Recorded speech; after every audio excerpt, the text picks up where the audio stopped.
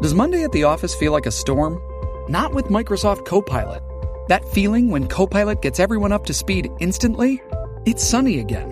When Copilot simplifies complex data so your teams can act, that sun's shining on a beach.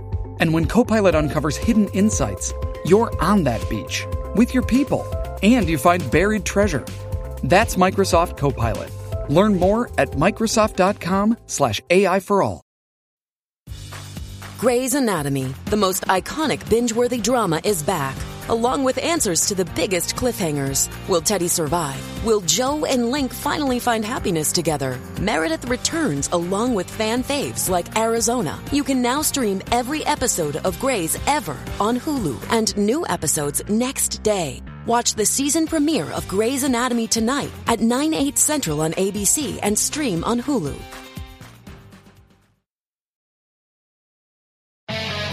Fox News radio studios in Midtown Manhattan. It's the fastest growing radio talk show.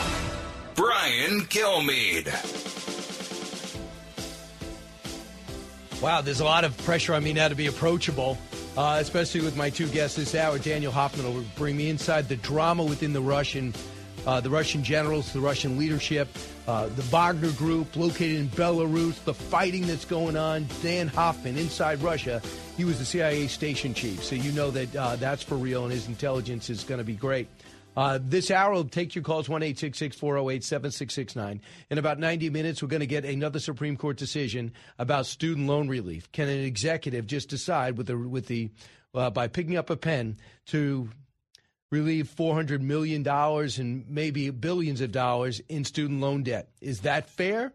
Will the Supreme Court uphold that? I hope not. As much as I feel for people with this debt, there's got to be a degree of fairness. When you sign on, you should actually have to pay. What about car loans? Is that next? And I would say this, if you want to help people out with student loans, cut the interest rate. I don't think anybody would have a problem with that. The interest rates are too high anyway on these loans, especially these parent loans for people with these schools that are way too expensive. But that's another conversation. Yesterday, the historic move to upend affirmative action. It was I think it was in 2000. Sandra Day O'Connor says maybe in 25 years we'll be in a place in our country where we won't need this. The Supreme Court thinks we are. I think they are. But what about Jonathan Turley, constitutional law professor at GWU, Fox News contributor? Jonathan, man, I don't know, whatever we're paying you, we should triple it, in my view. Thank you. From your mouth to God's ears. There are slow periods in the legal profession. This is not one of them. So bring me to the affirmative action decision. First off, not a surprise. You heard the arguments, correct? I did, and this is what some of us predicted. The reason you could make that prediction with some confidence is that many of these justices have previously written their position on this. So when President Biden yesterday said, they set aside decades of precedent, a lot of us had to chuckle. I mean, the Supreme Court actually said you could not have affirmative action in education back in 1977 with Bakke, and they allowed for an exception in the limited use of race. And then universities turned that into basically a pre-Bakke type of situation. Ever since then, the court has been divided 5-4, and it's been a series of confusing, muddled decisions. But many of these justices have consistently said this is racial discrimination. And the most important is Chief Justice Roberts, who repeatedly stated, look, if you want to get rid of racial discrimination, stop discriminating on the basis of race. So I'm going to read you a little bit of more that he said. He said the student must be treated based on his or her experience as an individual, not on the basis of race. Many universities have too long done just the opposite, and in doing so, they've concluded wrongly that the touchstone of an individual's identity is not challenged best the skills built or lessons learned from the color of their skin. Our constitutional history does not tolerate the choice. In the past, there was separate but equal. There were things that blacks couldn't sit in the front in certain places in the South, in the front counters in a diner. They couldn't be in the front of a bus. They couldn't go to a school. They couldn't go to a gym. So I get it, separate but equal. Do you look at a different? Did you think there was once a time for affirmative action in America, and do you think that time has passed? Or do you think there never should have been? Well, I think that, it depends on how you define affirmative action, right? Because we want to make sure that people have opportunities. And so we have funded programs to try to eliminate this gap in scores, for example, and trying to find a way to sort of turbocharge some of the urban schools that have been failing minority populations for decades. And so those are very important programs because what they do is they give resources to help people help themselves. In terms of using race to assist someone, what the dissent doesn't really address is that whenever you say, well, we're using race to help out African-American students, but they showed absolutely no empathy for the Asian American students that were disadvantaged because they were Asian. And for those students, you can sort of, and a lot of these universities have come out with these statements saying, this is appalling, this is wrong. And I keep on thinking of all my Asian students sitting there thinking, well, I don't think it's, not all of them, but some of them saying, I don't think this is so wrong. Some of these students were told to hide their race when they applied to college, so it couldn't be used against them. I mean, that's just wrong. So I want you to hear just dissent, and maybe you can put it in legal terms and take it on. This is from Kataji Brown Jackson. We're going to let them eat that let them eat cake attitude, obliviousness today. The majority pulls the ripcord and announces colorblindness for all legal fiat. But deeming race irrelevant in law does not make it so in life. And having so detached itself from the country's actual past and present experiences, the court has now been lured into interfering with the crucial work that the University of North Carolina and other institutions of higher learning are doing to solve America's real-world problems. You want to take that on? Well, first of all, she's right that saying that you have to be colorblind in law doesn't mean society is going to be colorblind. Well, of course that's right. We're going to have problems with racism. But that doesn't really answer the question, which is, can you make racial determinations like this under our Constitution? And the court said no. In fact, the court said, look, we've been saying for decades you can't do this in employment. Why would we allow it in education? And so I think that ultimately she's wrong in the sense of what the court is trying to do here. And, it's really unfair, I think, also for some of the critics to look at this court and say, well, they're just taking a blind eye to racism. None of these justices are racist. I mean, they all want to fight racism. People like Clarence Thomas isn't a racist. He's dealt with racism his whole life. He's overcome those barriers. But the distortion of the opinion is really, again, very unfair. We have to deal with these problems. There's tough problems in racism and other types of prejudices that we have to address. But that's what bothers me about the dissent. Also, it really bothers me about what President Biden said yesterday, is that he really misrepresented the opinion and our history.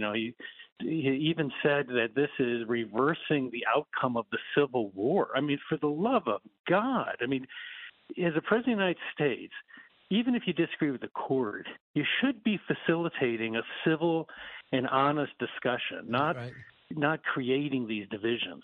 I know. And by the way, this is just a danger, and for both sides, to take on every institution and just say, well, the Supreme Court, that they're intolerant or they're illegitimate. And I listened to Dan Abrams the other day on his show, on his Sirius show, and he said, guys, everyone should stop looking at every Supreme Court decision and say they're illegitimate because you don't like the Supreme Court justices or the way Mitch McConnell and Donald Trump put them on. It's a real danger in not following the rules and trying to walk past it or ignore it, especially because they're not really making decisions on party lines. There's a lot of decisions out there that are not breaking the conservatives' way, and I just thought that was an important moment. But in terms of the ramifications of no affirmative action, Gavin Newsom says, look no further than California, where we stopped doing it, and look what happened, cut 6. For those that are wondering what's going to happen in their states, they don't only have to look to California to know exactly what's going to happen.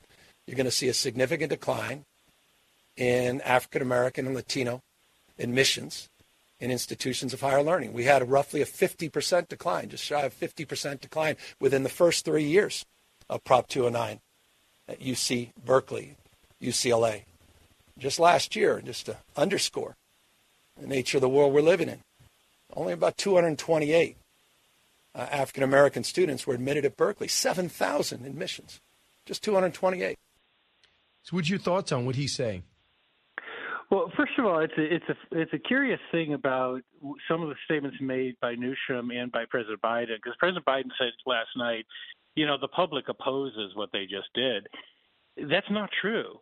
I mean, all the polls show an unbroken line of support going back decades for getting rid of race as a criteria for college admissions. And that includes polls this week, which show a very significant majority agrees with what the court did. But the reason Newsom was so interesting is that this is one of the most liberal states in the union, if not the most liberal.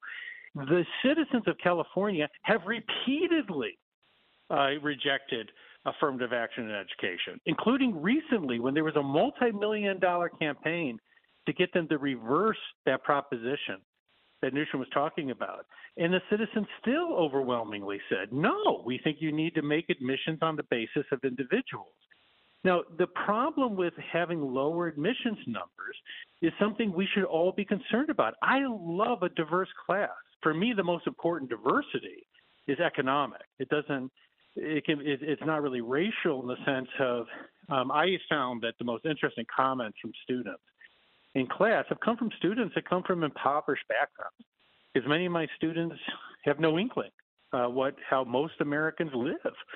And that's a factor of just the affluence of higher education. But we need to have diversity, including racial diversity. The question is how we achieve that. And it's going to require harder work than just simply having a box that says, okay, well, we've got this certain number of this race. It means that you've got to actually get into these high schools, grade schools, and improve the performance in terms of grades, to give better education in these urban areas. Those are areas that have been in control of the Democrats for decades, and they have utterly failed those areas. I've written dozens of columns about this. It is disgraceful what these cities have done to these urban areas. I'm a huge advocate of public schools, and I'm mortified by what they're doing. And so what I would say to Newsom is improve your damn schools so that these students have a real chance. I love that message, and give them choice. And if you want to improve the schools, go back to the free market. Well, you know what? You're going to have to fire some teachers because all these kids are going to charter schools. They're taking their $12,000 a head, and they're bringing it to Catholic school. And that's going to be an option. And that'll straighten up the public schools, and they'll have to sell themselves to kids instead of telling them you're subjected to that school. I also love class rank. I don't know why we don't do class rank. If you have a school, how did you do compared to everybody else? Maybe your school grade's extremely hard and extremely challenging. And an 89 at your school was like a 99 at the school down the block. How did you rank with the rest of your class? They got rid of that. It's discriminatory, I guess. And get rid of the SATs? Why did you get rid of the SATs? Because you don't like a couple of essay questions? How can you possibly judge somebody?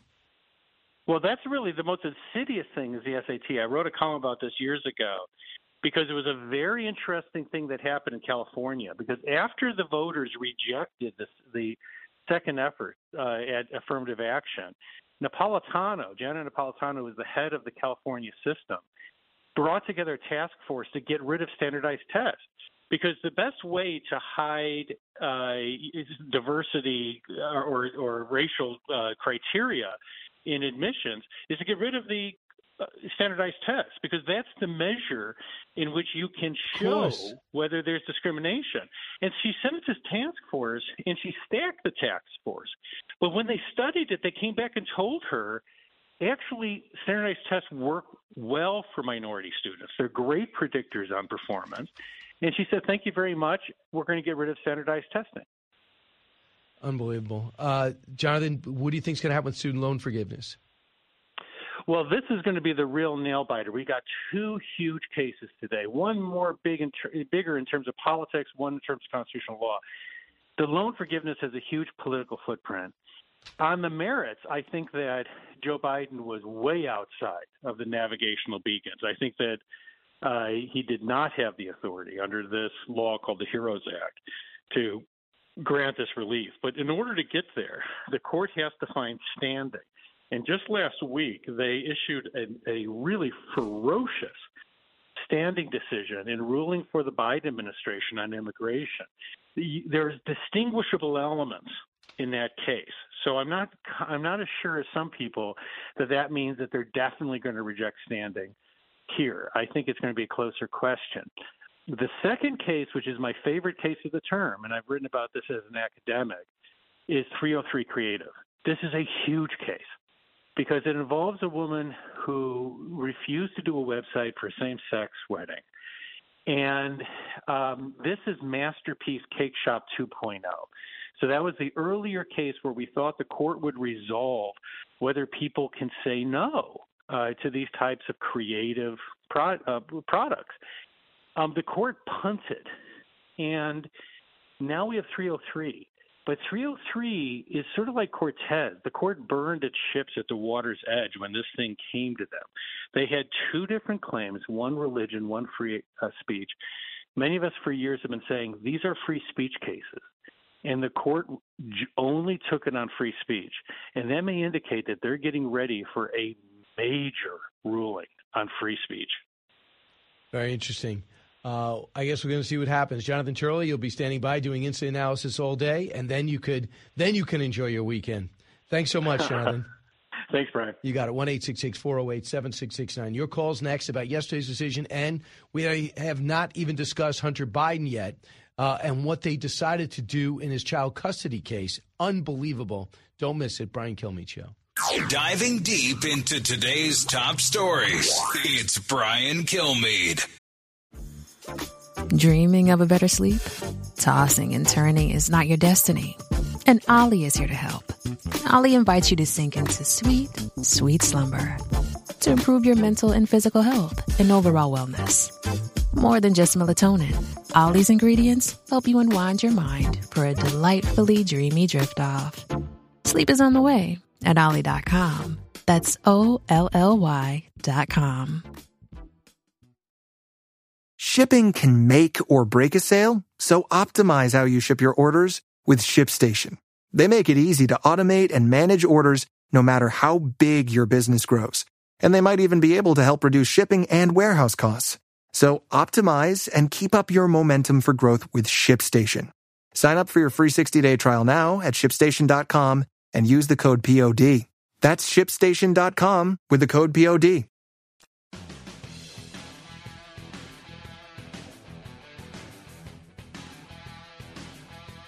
He's so busy, he'll make your head spin.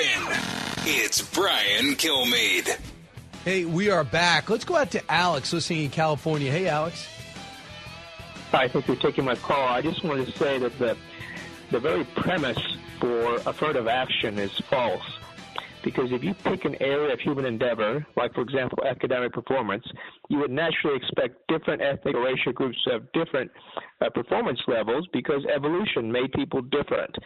And those differences are not due to racism or different levels of wealth. It's just we've got different cultures and we've got different genes. And I mean, we can respect people's individuality, but let's not try to create a false premise to justify affirmative action. Absolutely. And the thing is, Alex, our country has to be a meritocracy. If you're the smartest guy, I want you to get the best education because Alex in California might be the one to start a company. It might be need people to work for you, learn from you, mentor from you. You want to diversify your company. You want to look into an underserved community. You're most likely going to do that. But it's people who are at the top of their class, who's got this great work ethic, who show other Americans the way and compete with other Americans overall to make us better. We have to get back to that and stop. We should level the playing field, but we should not script the outcomes. This isn't the WWE. The minute we do that, we're going to lose the American edge. We got to go out there and compete. And if you got that 105 average in high school, go to Harvard. I don't care what nationality you are, if that's what you want to do. Maybe you want to be Steve Jobs, and you don't want nothing to do with that. You don't even want college. You want to go to your garage and invent something that's going to change the world. But I want to get back to that meritocracy, and I do think we're at a place that Sandra Day O'Connor said in 2000 that we'd be at. It's a more level playing field today than ever before. Go out, go for it. And by the way, if you're Harvard admissions and you like that essay that talks about someone's minority background and you want to put them into your class, go ahead. First, the bad news. SAP Business AI won't help you generate cubist versions of your family's holiday photos. But it will help you understand which supplier is best to help you roll out your plant-based packaging in Southeast Asia, or identify the training your junior project manager needs to rise up the ranks, and automate repetitive tasks while you focus on big innovations, so you can be ready for the next opportunity. Revolutionary technology, real-world results. That's SAP Business AI.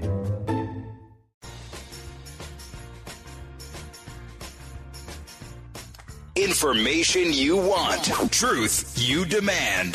This is the Brian Kilmeade Show. They're making steady but slow progress. I mean, obviously, if they had air power, it would be a different story, but they're operating without it. So they're operating at night, and they have to do this carefully. They have an advantage at night because all the Western equipment that's been given to them have night sights, and the soldiers themselves have night vision goggles. They have an advantage over the Russians there. In the daytime, the Russians are able to see them, and they can bring up their attack helicopters and their fighter aircraft, and the Ukrainians are very exposed as a result of that. It's unbelievable. I mean, we're just taking our time. Just let these guys win. Daniel Hoffman, former CIA station chief, served in Moscow, Iraq, Pakistan, and he knows the difference between Iraq and Russia, which is unique because the president doesn't seem to, as well as South Asia and Europe, and a Fox News contributor, Dan. Welcome back. What a week. I mean, I cannot figure out what's taking place. Vladimir Putin seemed his body language, his presence. If you see some of the social media, the pro-Russian military sites are being critical of him for the first time. We see in Belarus a base taking shape where we believe the Wagner Group is actually going to relocate. That wasn't a head fake. What do you make of where Russia is right now while the war rages? Well, it's good to be with you, Brian, and these are for sure tumultuous times. Look, Vladimir Putin is at his weakest right now than he's ever been. His regime security is more perilous now than it's ever been. Make no mistake, Prigozhin wasn't launching a coup, really. What he wanted was for Putin to fire the Minister of Defense, Shoigu, and the Army Chief of Staff, Gerasimov, who have been rivals to Prigozhin. And it was clear that Vladimir Putin wasn't going to do that. But Prigozhin exposed all that is wrong with this unprovoked war of aggression on Russia's part, the massive blood and treasure that Putin has spilled. I was particularly surprised that Putin admitted that the Kremlin has spent $1 billion to finance Wagner and another $1 billion on catering contracts for Prigozhin. Now, maybe that's a precursor to bringing financial crimes offenses against Prigozhin and some of his associates. But the Russian people have to be wondering how it is that the Kremlin has spent so much money and the result has been nothing but atrocities in Ukraine, human rights abuses, dead Russian soldiers, reportedly 200,000 Russian casualties, a brain drain. 1 million Russians have fled. That's more than the 300,000 who were mobilized. So the concern for the United States, and you're right, Brian, we want this war to end as soon as possible. The way to do that is give Ukraine Abrams tanks, which aren't going to make it in time for this fighting season. Give them F-16s. Again, there's no plan for that in the near term. And attack them's long-range artillery. And without those things, as General Keane noted, Ukraine is really hamstrung in terms of taking the fight to the finish, taking the fight to the enemy. And that's the tragedy of this war. It is. And the thing is, too, you can't tell me the Russians aren't vulnerable right now. Lavrov said we showed a great resiliency. I mean, these Russian soldiers who don't want to be there to begin with have to wonder, now we're fighting without the Wagner Group. So who evidently knew how to fight better than the regular army. Now, Gerasimov, if I pronounce that correct, is missing. So, but I know Shoigu went right to the theater to show he was still active. Is that what your sources say? Shoigu is by Putin's side. The two guys who have been missing in action are General Surovikin, who was responsible for the Air Force and has been labeled reportedly as a secret VIP member of Wagner Group. He was a close confidant of Prigozhin. His nickname is General Armageddon because of the human rights abuses he caused in Syria when he was leading Russian forces there. He did the same thing in Chechnya when he fought in Chechnya, and he was part of the KGB coup in 1991. So he's had quite a history, and Putin needs him. As you said, he needs the Wagner forces. They've been the most effective. What I have to emphasize, though, just looking back at this, the key to this whole story is Bakhmut. Even when the Biden administration senior officials were telling President Zelensky that it would be fine to withdraw from Bakhmut, that there wasn't any tactical significance there, Zelensky rightly had his courageous Ukrainian fighters stay and kill reportedly 20,000 Wagner mercenaries. That's what drove a wedge between Prigozhin and the Russian Ministry of Defense. He'd had a long-standing feud with Shoigu, but the fight in Bakhmut is what did it. Look, wars end when either both sides are too exhausted to fight or one side loses the will to fight. And I would argue, based on that Ukrainian military success, Russia is on the precipice of losing. It's just that Ukraine doesn't have all that they need to finish the fight. So here's what Keene said about what's happening on the ground, because there's a story in the New York Times today how the Ukrainians are saying we need more armament, we need more rockets, and we need long-range missiles, Cut 32. This is going to take some time. It took 6 weeks for them to get to Kherson City, and most of us didn't realize what was happening for weeks. I think we do have to have some patience here, certainly, and make certain that they're getting all the equipment that's been promised them in terms of ammunition, particularly artillery ammunition, and certainly anything to do to accelerate the F-16s and others getting into the country. It won't matter in this offensive campaign, but it certainly will matter in latter ones that are coming. So be patient. They have a strategy, but they have no air cover. Do you believe that there's something going on there? There's a plan, or do you think they're frustrated they haven't been able to move more?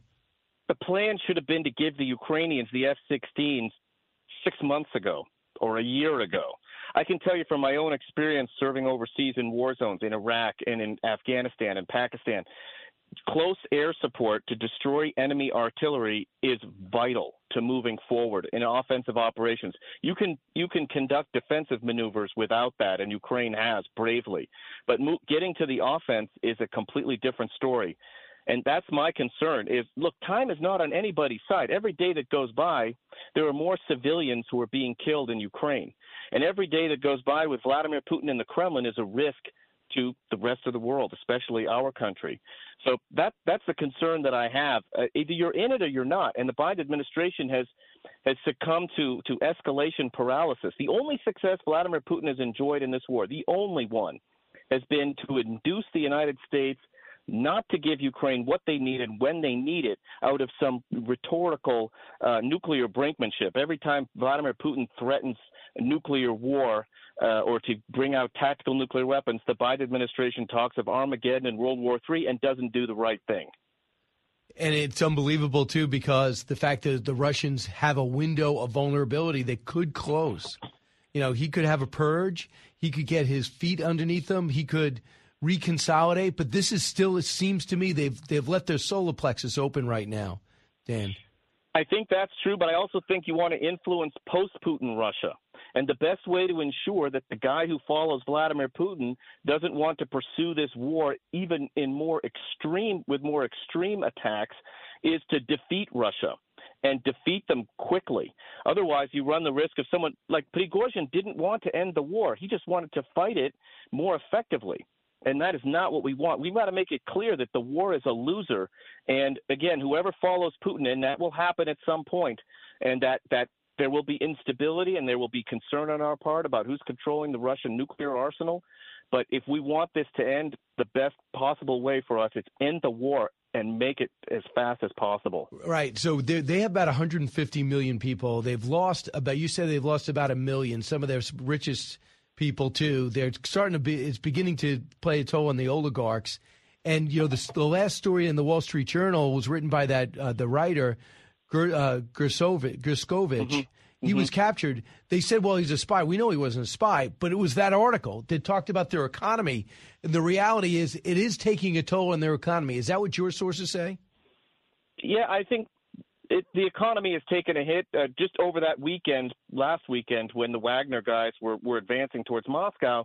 A couple of very powerful Russian oligarchs, Potanin and Rotenberg, fled on their own aircraft, one to Azerbaijan and one to Istanbul.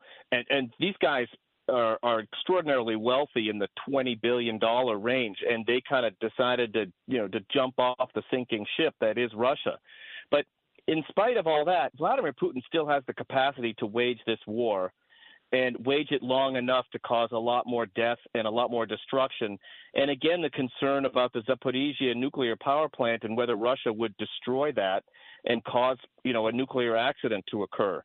I mean, there are all sorts of things that you could imagine that are going to be a lot that could go really dark for us the longer this war goes on. I just see, and I think you see the same thing. This is a window of opportunity to change tactics. What are you worried about? We're worried about escalation. What are they going to do with tactical nukes in Belarus that's not going to blow back on their own country? Nuclear weapons can't help Vladimir Putin. The only benefit of nuclear weapons has been to scare the Biden administration into not giving Ukraine initially Patriot air defense and HIMARS. Now we are giving them those things, but there was a long delay, again, because of Putin's effective rhetorical brinkmanship on nuclear weapons. That's the only benefit of the nuclear weapons. It's designed to scare us.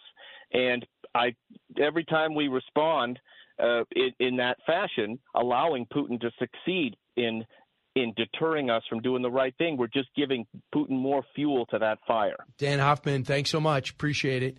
All right. Happy July 4th, everybody. Same to you. And let's pull for the Ukrainians. In more disarray with Russia, it will be a huge win for America. A win for Ukraine is a win for America. I thought the best analogy, I'll keep saying it, and General Keane said it, by spending less than 5% of our defense budget, we're taking out between 50 and 75% of the Russian defense forces physically as well as their armaments.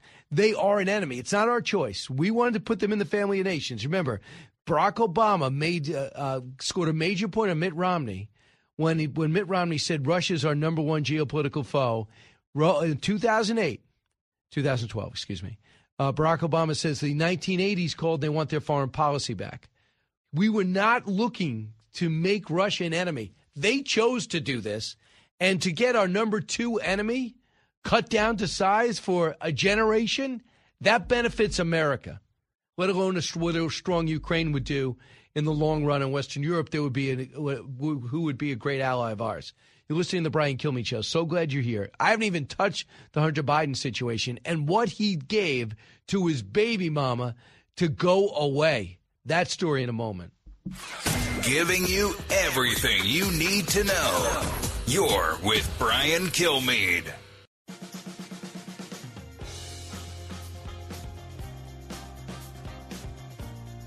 From his mouth to your ears, it's Brian Kilmeade. I miss COVID. I know. Dude, you know when I knew there was trouble? When anyone that came to our country didn't have to get a vaccine. And I go, if you're telling me I can't go to work, but everyone coming in doesn't have to get one, I go, well, once we found out, when Fauci said, okay, I'm sorry, if you've had 2 boosters and 2 vaccines, you can get and give COVID to another guy who's had 5 vaccines and 4 boosters. Mm-hmm. What's the difference between a vaccine and a booster? I don't know. It's just more vaccine, but booster sounds better.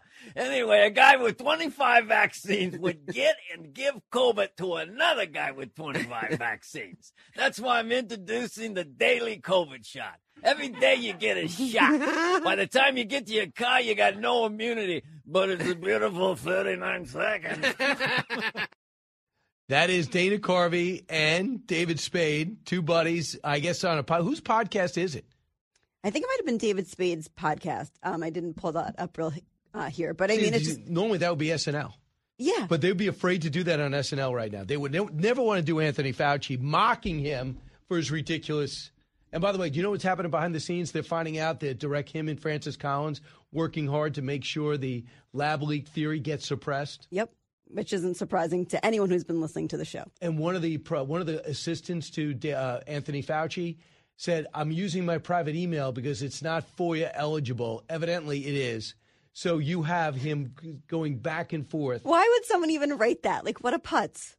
Like, if that's what you're trying to do, why would you put that? And then in it talks about this vaccine. I would never say this if it was unbelievable. And you just know that I just love twos because I listened to Joe Rogan yesterday, and they're going back and forth with Ice Cube. Not that I forgot his last name. I don't want to say Ice T.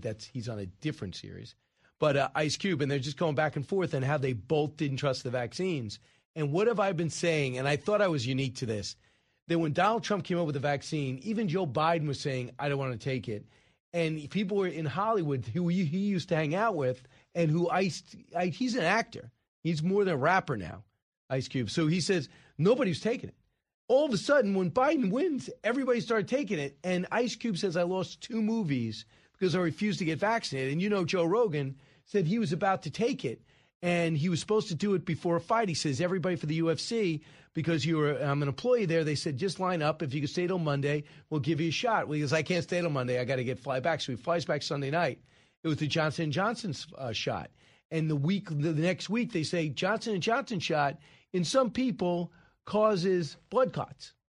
He's like, that's the last thing I want is thank goodness I didn't take it. That's became the controversy when he refused to do it. So it's just so interesting to hear people now that they're coming out of it. It's almost like you were drunk and you wake up and you say, what did I do last night? Like, what were we thinking back then? What were they thinking? Why did we trust these people? And the trust is gone forever. And it's not, athletes or intellects. It is everybody. I'm telling you, there's no trust. There's no trust out there for the next tragedy. I believe, anyway. But I think going back to the part, you wouldn't see it on SNL now, but I think the fact that now these comedians are speaking out about it more openly and making fun of him and acknowledging the just insanity that the shots were, at least that's a step forward. True, but I still think it's 60% of all the Hollywood actor types. The Democrats think Anthony Fauci walks on water. He just got a professorship, I think George Washington or Georgetown. I think Georgetown. So he's going to be a professor. This guy wants to be a hero. I started watching. People said if you want to know how out of control this guy's ego is, look at that documentary where the cameras follow himself around. He has no self-awareness. He thinks he is a godlike figure. No, like a historic figure. I'm not sure if it was in that documentary, but when you've seen like the clips of his office, all of the things Pictures of him around, like the bobblehead of him, anything that can have his image is in his office. And I'm just going to go back to 2024 with this. I do think that DeSantis is way off when he criticizes President Trump with Fauci, because in the middle of this pandemic, we didn't know what the next day would bring, and we still don't know where it came from. He sidelined Fauci, but he didn't get rid of him, because the country would have tried to throw him out. He was so popular. And DeSantis said he should have fired Fauci sooner. I thought he did the right thing in pulling him out because he was basically doing his own thing. And we also found out that he clearly is a Democrat. He had no respect for Trump at all. But I think he did the right thing in pushing him aside, because that would have created another distraction, unnecessary distraction, which people have criticized, like me, for him doing. Like, why was it necessary to fire him or her? With Fauci, he's like, you're not doing press conferences. You're not doing them. I'll handle it. And then when Burke started going off and saying, wear goggles, you're done. So, and the best thing he did is put Pence in charge.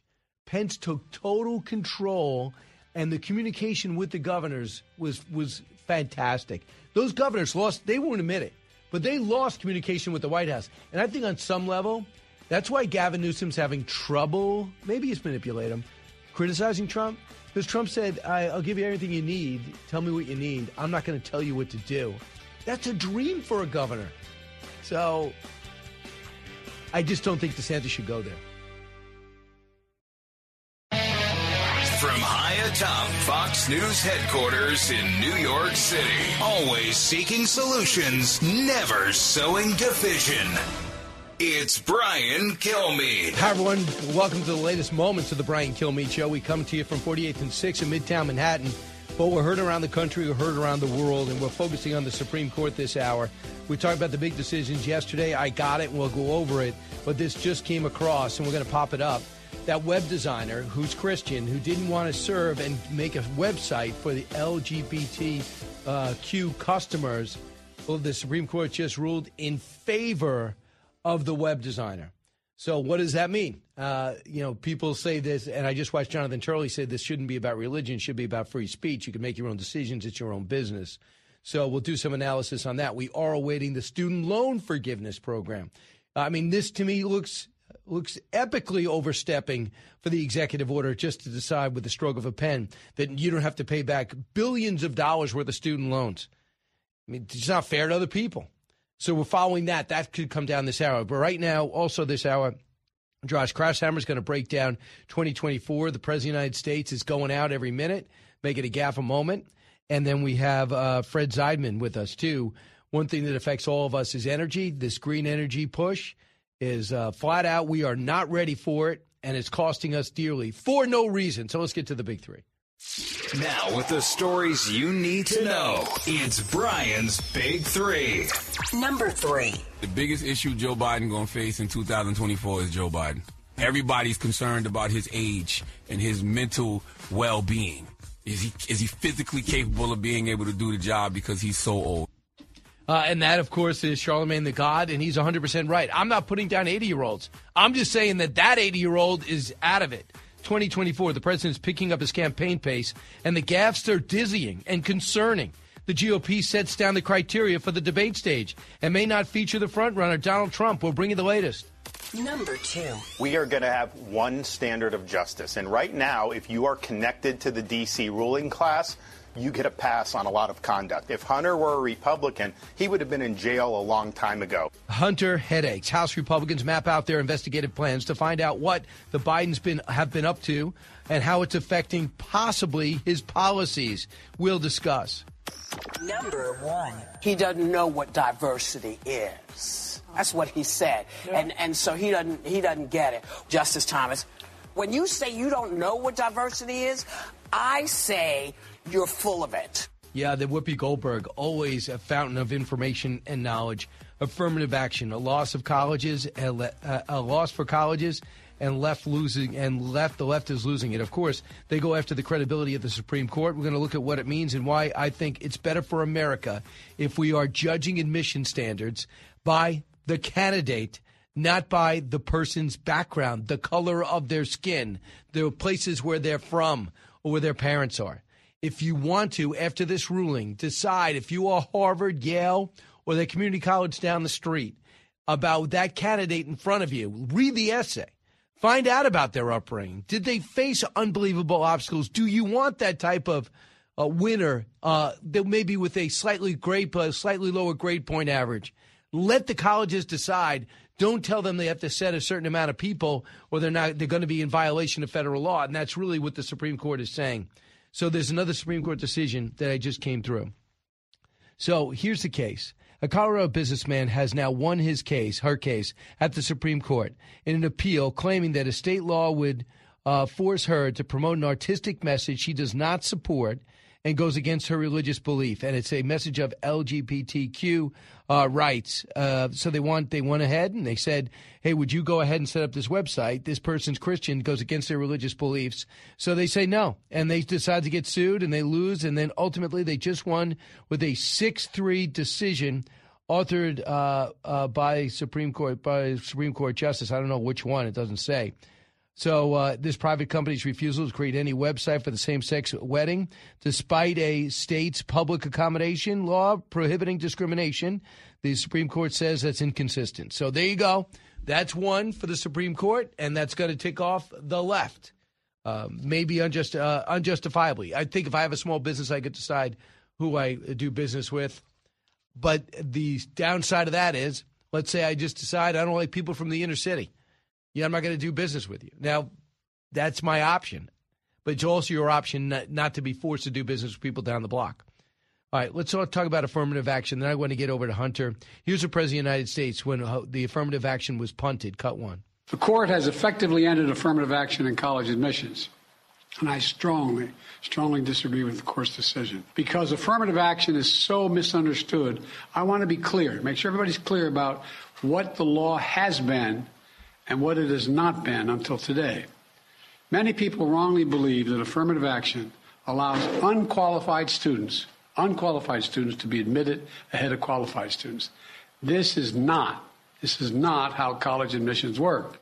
It does. I mean, not unqualified, but underqualified compared to the Asian kid down the block because we got too many Asians. Cut two. I know today's court decision is a severe disappointment to so many people, including me. But we cannot let the decision be a permanent setback for the country. We need to keep an open door of opportunities. We need to remember that diversity is our strength. We have to find a way forward. We need to remember that the promise of America is big enough for everyone to succeed. That's the work of my administration, and I'm always going to fight for that. I guess fundamentally, everybody wants to be able to do that. You want to level the playing field, but not equal out the outcomes. You have to have a meritocracy where people are competing on a regular basis. So, for example, if in life you have your dad is the CEO of Goldman Sachs and you want to get into finance, okay, you're probably going to have a leg up because your dad knows a lot of people. He's been doing it for 25 years since you were born. You worked your way through school. You got an advantage, but ultimately you got to perform. Along the way, they're going to hire people. And when you start to distinguish yourself, and if you're not related to the boss, the CEO, you'll create your own legacies. So maybe you end up senior vice president and your kid is going to own private finance and then your kid has an advantage. It's the meritocracy of it all. But if your kid doesn't produce, your kid gets fired. And I'll give you an example. In this latest Johnny Carson biography that came out about 10 years ago, I was reading about it, and this guy was pretty harsh on Johnny Carson, but he said, he didn't spend much time with his sons. He got divorced multiple times. And Carson Productions, wasn't even NBC, hired both his sons separately. I think there's about 5 years between them. And they both got fired because they were terrible. They had no work ethic. They didn't want to be there. They did want to be there, but they didn't want to do anything. So they both got fired from Carson Productions. Yeah, they never would have got the job without their dad, but they ultimately could not do the job. And that's the issue. I know Kurt Gowdy, for example, one of the best sportscasters ever, American sportsman, got it. His son ended up being one of the world's best sports directors. Would he have gotten the job without his dad? I don't know. I don't think so. But the minute he got in there, he was such a natural and so good, he made his own name. And he was actually bigger in the production world than his dad by the end. So you have an opportunity at different times. Your neighbor might be someone of influence. So when you get into this school and you get into Harvard and you start accelerating, no matter the color of your skin, they just want people to get in there. If you're on that campus, you earned it. And maybe you get in with a 93 and someone got a 95, but your essay killed it. And your class rank impressed them. And your SATs was slightly below, but your English was really strong. That goes into the candidate rather than, I need another black person. Let me check that box. And that's what the majority opinion said. And here's what Justice Roberts said. The student must be treated based on his or her experiences as an individual, not on the basis of race. Many universities have for too long done just the opposite. And in doing so, they have concluded wrongly that the touchstone of individual identity is not challenges, bested skills built, or lessons learned, but the color of their skin. And I understand there's people on the other side of that. People think it now makes the world unequal, but maybe it's the world is equal and you no longer need the two-goal lead in order to be successful. The other thing is the Hunter Biden situation. You talk about a head up, leg up. This guy crack, hookers, everything. He has shown nothing but a lack of character in whatever he's done publicly and privately. And we see that he is without conscience when it comes to things like international business deals that go against the interests of the country, to what he's doing personally, to what was going on with leaving his wife to date his brother's widow, to the gun charge, to putting sex clubs on your tax reform, to lying on your background check when it comes to getting a gun suddenly you had to have. And now we know he was working with an energy company, was helping push forward the Belt and Road program that China was created just to undermine American interest in continents around the world. And when they looked at his taxes and saw that this investigation wasn't real, that the international business rules weren't being followed, that we'd have no idea how much he really owes in taxes because they're not allowed to look into anything involving his father and others, that had the whistleblowers coming forward, WhatsApp messages being revealed thanks to Apple getting subpoenaed, and Hunter should be in a whole lot of trouble. Instead, he might be, better yet, more than likely on a glide path to a plea deal he doesn't deserve. Here's John Solomon about what's being discovered in just investigating Hunter Biden. Cut 16. Everybody from David Weiss all the way down through the tax division, the career agents, everybody agreed that Hunter Biden should face far more serious felonies, and they recommended those cases to both the U.S. attorneys in California and in Washington, D.C., both appointees of Joe Biden, and they got turned down. The agents also got turned down for search warrants. The agents got turned down for permission to interview witnesses. The agents got turned down to ask questions about Joe Biden. And they were told, they actually had a question for Hunter Biden's children, a factual question, very important for resolving the case. And they were told it's not in your career interest to go and interview Joe Biden's grandchildren. Incredible, right? John Solomon with more great reporting. So when we come back, I wanted to go into the energy side of things. Bidenomics is about going green, even though it's got to be heavily subsidized, and even though most of the material that we need from solar panels to rare earth belongs to China. How does that tie into the Chinese energy deal? We're going to talk to a very special guest next, Fred Zeidman. And then at the bottom of the hour, Inside 2024, and the new rules that were just handed out by the Republican Party to get on that debate stage in late August. We'll go over all that and more. You're listening to The Brian Kilmeade Show.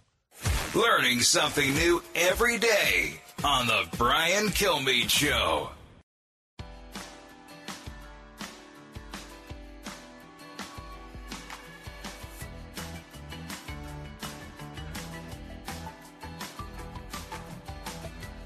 A talk show that's real.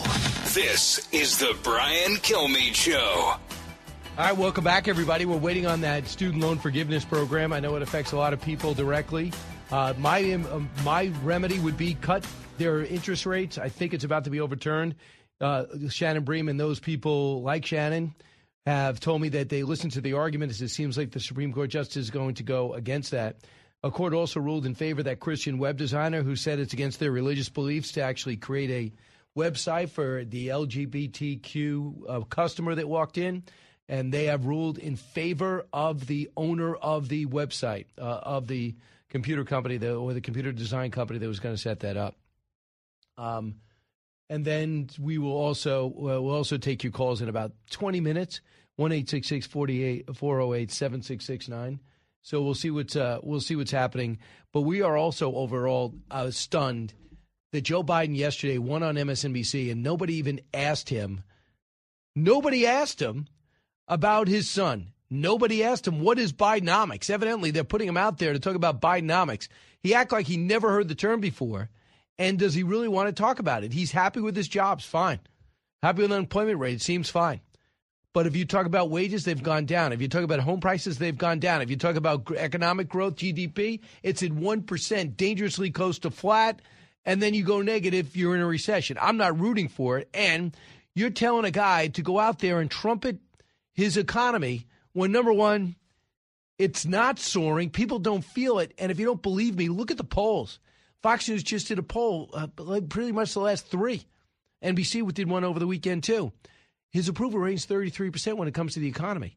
Only 20% think we're heading in the right direction. How they could wheel him out at 80 years old in this gaff-tastic way to talk about the economy and how great it is crazy. To me, yeah, if you want to say, well, wait a second, we are doing better than France. Man, thank goodness we're not Russia. And, man, China does seem to be struggling. That's an angle? Go ahead. You want to compare it to other big economies? Pick out some moments, pick out some evidence, and go ahead and make a speech. But to go tell the American people everything's going great, you just don't understand it. Stop me if I'm wrong here. Bidenomics not good. The other thing is to not even say, you're not just saying there's an investigation going on into Hunter. For the first time since the verdict was handed out that your son is going just to get probation in a plea deal for a gun and tax evasion case, what is your reaction?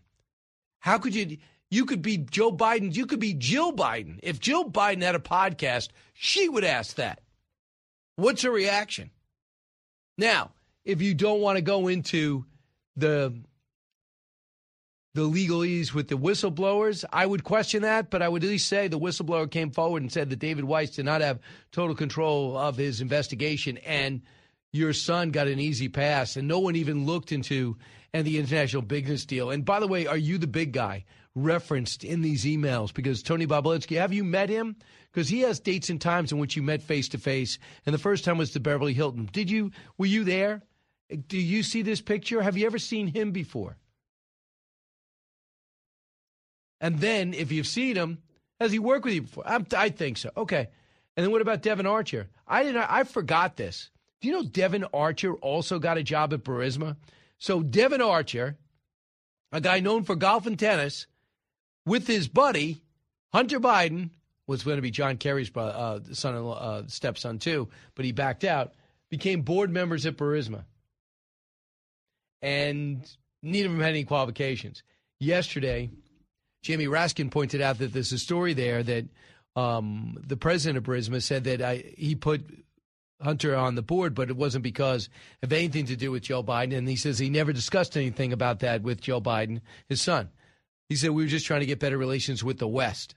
Well, that'll do it. You also have an obligation, I don't know, to put people on the board that know something about oil and gas. And his experience is, I ride the train a lot.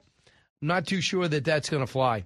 So I was just flabbergasted that they would not ask him any questions at all that would help. So here's Gary Shapley on Fox talking about the Hunter Biden he knew and the investigation and the questions they couldn't ask. Cut 24.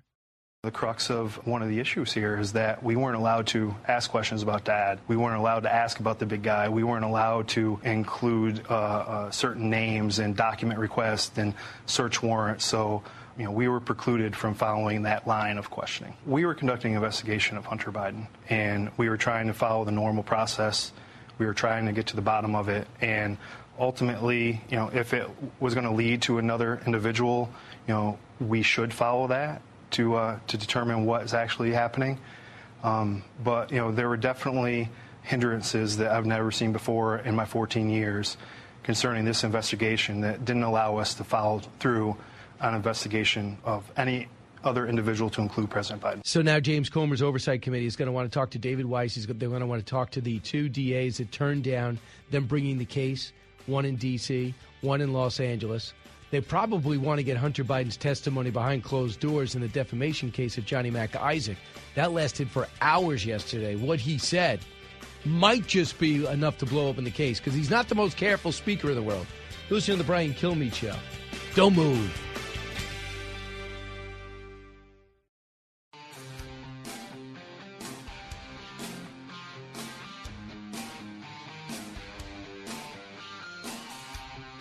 A radio show like no other.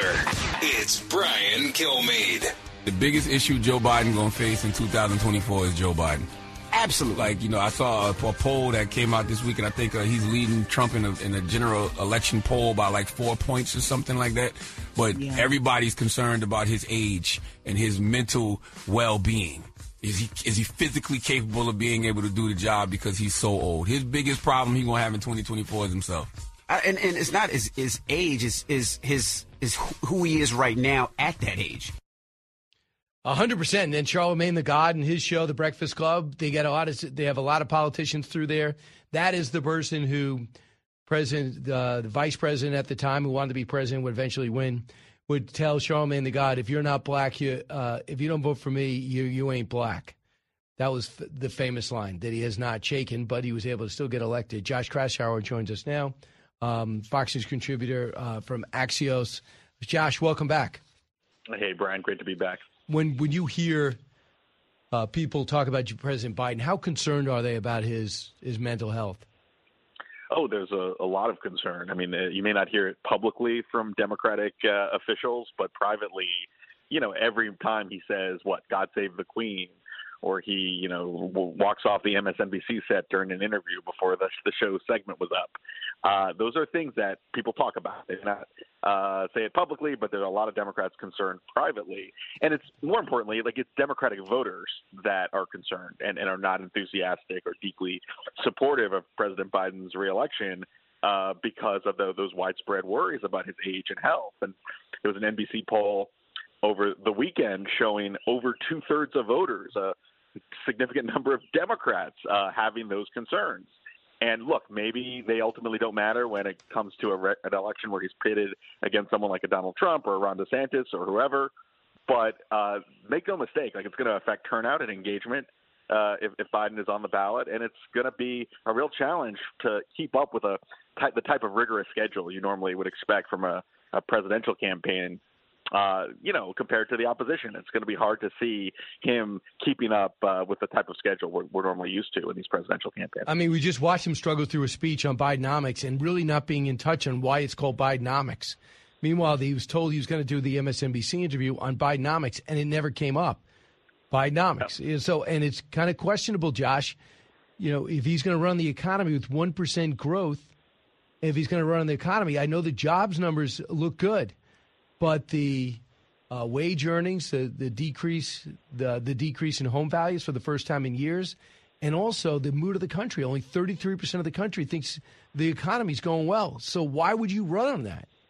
Well, and it's the ability of the candidate, of the principal, to actually advocate the message that they want to talk about. So, Brian, you mentioned a great example that he's doing this rare interview, a friendly interview on MSNBC yesterday, and he wanted to talk about there's a lot of good news on the economic front. The Wall Street Journal had a report that things are looking a lot better, and it never came up, and he has not been able to come up with the talking point, the soundbite, the interview that can really advance that argument. So that's a handicap when you're a presidential candidate trying to talk about your accomplishments, and you can't even talk about your accomplishments effectively. That's going to be a big challenge going into 2024. And what you do is, too, I mean, he doesn't have an eloquent vice president. So that's another problem. Her approval ratings are lower than his. Do you ever remember that being the case?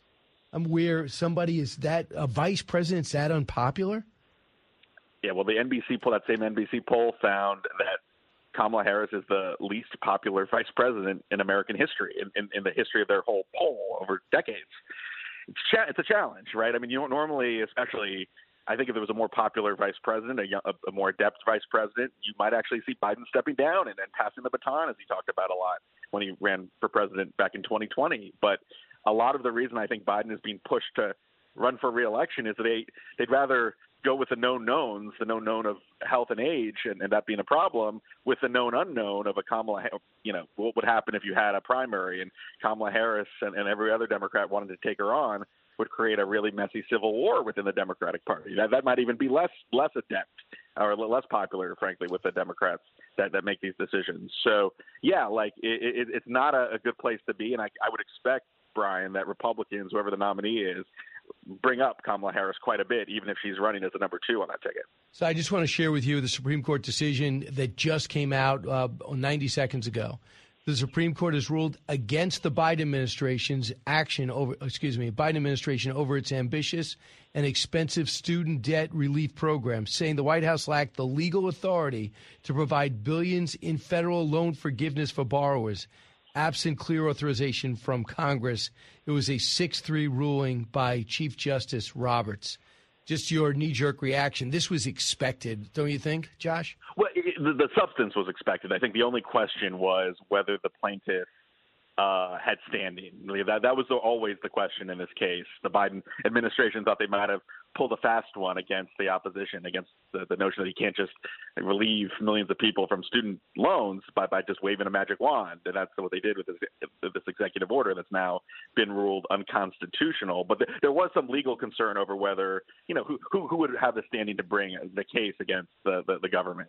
And I've just started to see the rulings. So I have to look at that a little more deeply. But that clearly wasn't an obstacle into John Roberts and the court's conservative majority overruling this program, which even a lot of Democrats kind of acknowledged was exceeding the influence and power that a president normally would have. I mean, why not car loans? Okay. And by the way, he got his boost in the midterms because it looked like it was suspended. I mean, so far, no one's had to pay back a loan for 2.5 years. They haven't had to make a payment. That's plenty. So you can't say you didn't get a break. Yeah. Politically, this was becoming a little bit of a hot potato as well. The politics are a little bit mixed on this because this was a way to get younger people, African Americans, also much more supportive of relieving these student loans, and who would complain about getting free money, right? That's why we have checks and balances. That's why we have a legislature to actually pass laws and to actually determine what policy is done when it comes to student loans and other things. But I think you've seen this over the last year and a half, a lot of concern about the debt, a lot of concern about just excessive government overreach. We've seen that in our politics over the last year, and there's been a backlash to the Biden administration, and they've been trying to move in many ways to the middle, but they didn't do that on the student loan case, and I think they may have on the political side realized this was not constitutional, but maybe they wanted the Supreme Court to actually say that instead of actually being the bad guy and saying we're not going to continue these endless student loan relief. All right, so we have let's move on and talk about 2024 if we can. And so far it looks as though the criteria has been set to get on stage, which for many candidates will make or break them. So on the 23rd, you have to prove to the RNC they've hit at least 1% in 3 national polls, or a mix of national and early state polls recognized by the committee, plus 40,000 individual donors for their campaign, from at least 200 unique donors per state in 20 or more states. So how would you look at that criteria before we even get to the loyalty pledge? Do you think that's reasonable?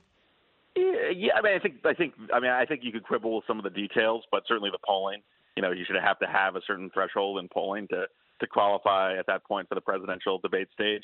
I'm looking at someone, Brian, like Chris Christie, who is taking it to Donald Trump, who is a really good prosecutor, a really good public speaker. I think he would certainly qualify for the polling. I would think his polling has actually been quite encouraging in the last few weeks. The donor question is an open one. He may not have that donor threshold in all those states. There's also a question, at least as far as Chris Christie goes, there's an RNC rule that if you won't commit to supporting the Republican nominee, you may not be eligible to be on that stage. And I did an interview with Chris Christie a couple months ago where he said there's no circumstance under which he would support Donald Trump for president. So I don't know how they're going to interpret that and if that's going to be a roadblock at all. So there are a lot of – and then there's always the question, it's not just the rules, but will Donald Trump show up for that debate, the big debate in August that's on Fox. And Will Hurd, for the record, he says he will not sign it, and it's going to be tough. Someone's got to back off.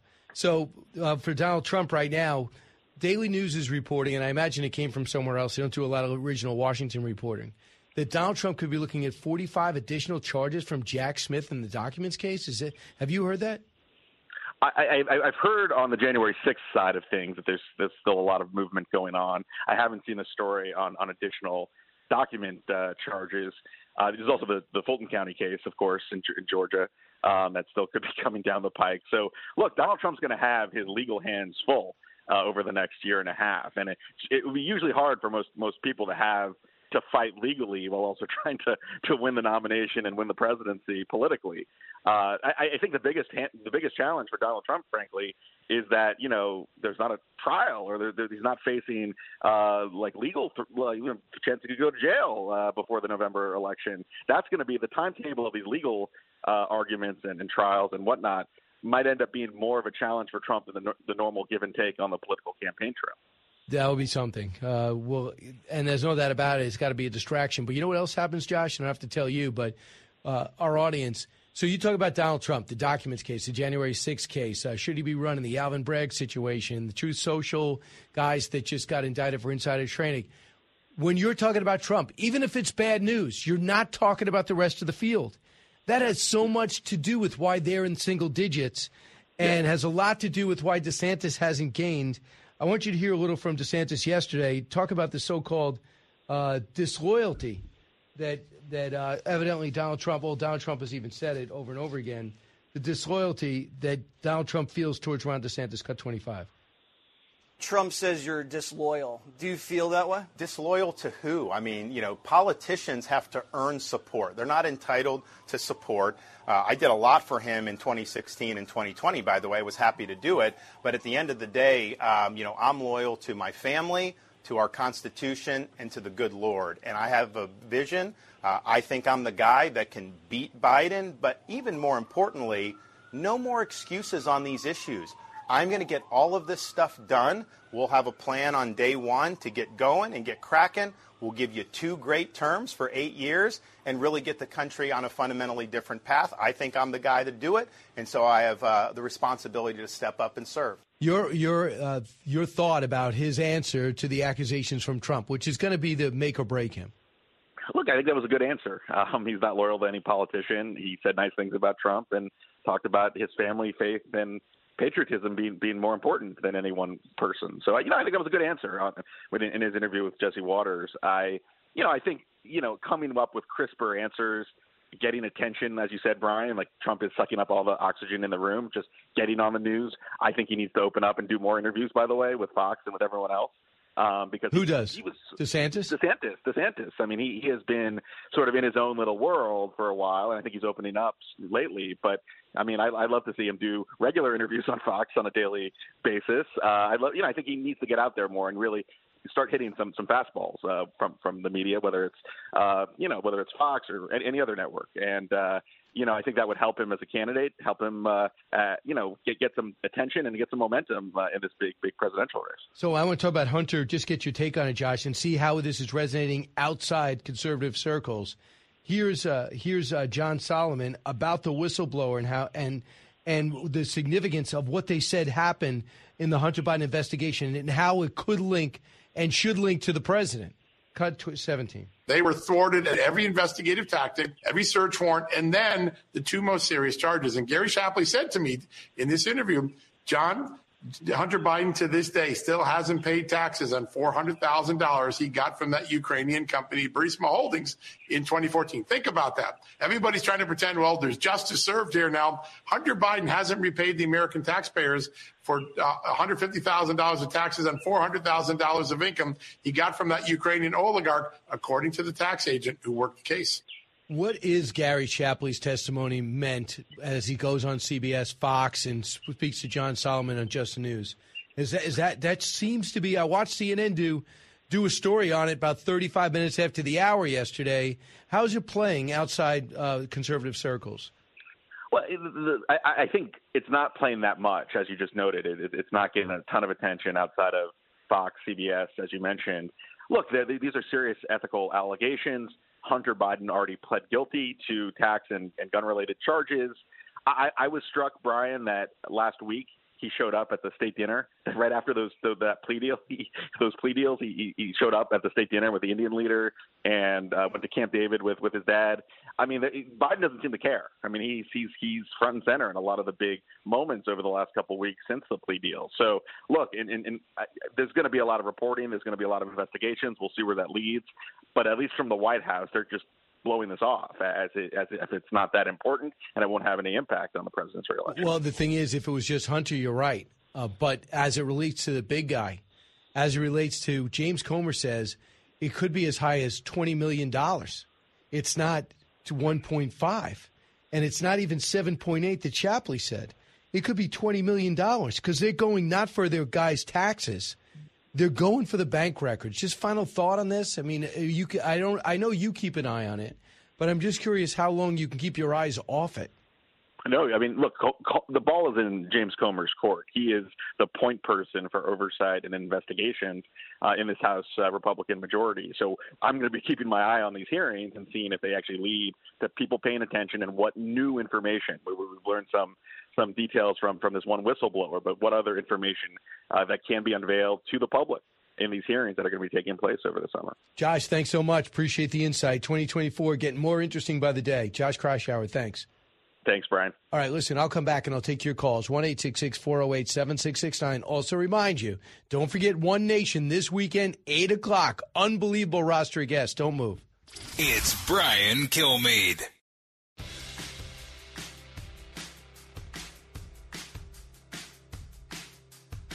The more you listen, the more you'll know. It's Brian Kilmeade. He has that closing paragraph that is very interesting.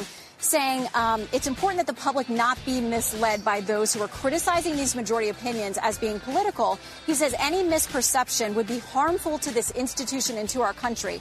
So he's saying, you know, these people who are going after the majority, whether it's inside or outside of the court, saying it's a MAGA court or it's driven by politics, it actually injures the institution.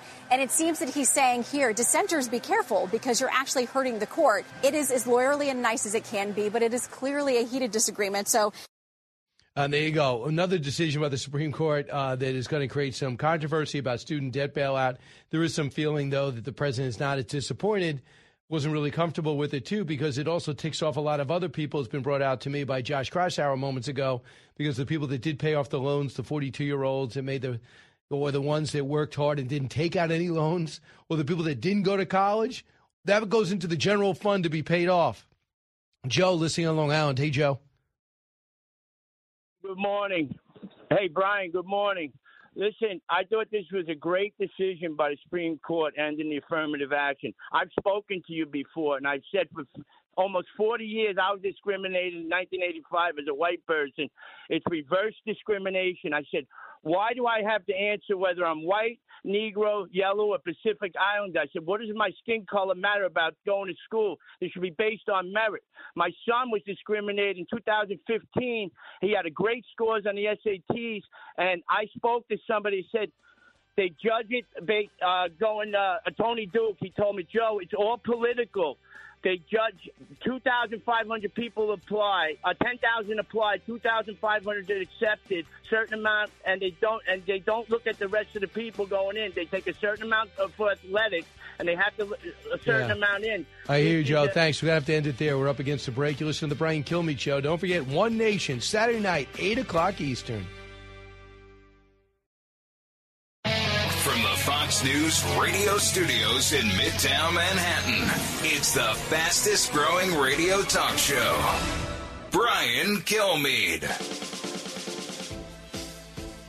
Hi, everyone. Welcome to the latest moments of the Brian Kilmeade Show. So glad you're here. Big hour coming your way. We're going to be joined this week. Actually, she just got off television. Shannon Bream in about 10 minutes and Adam Curry.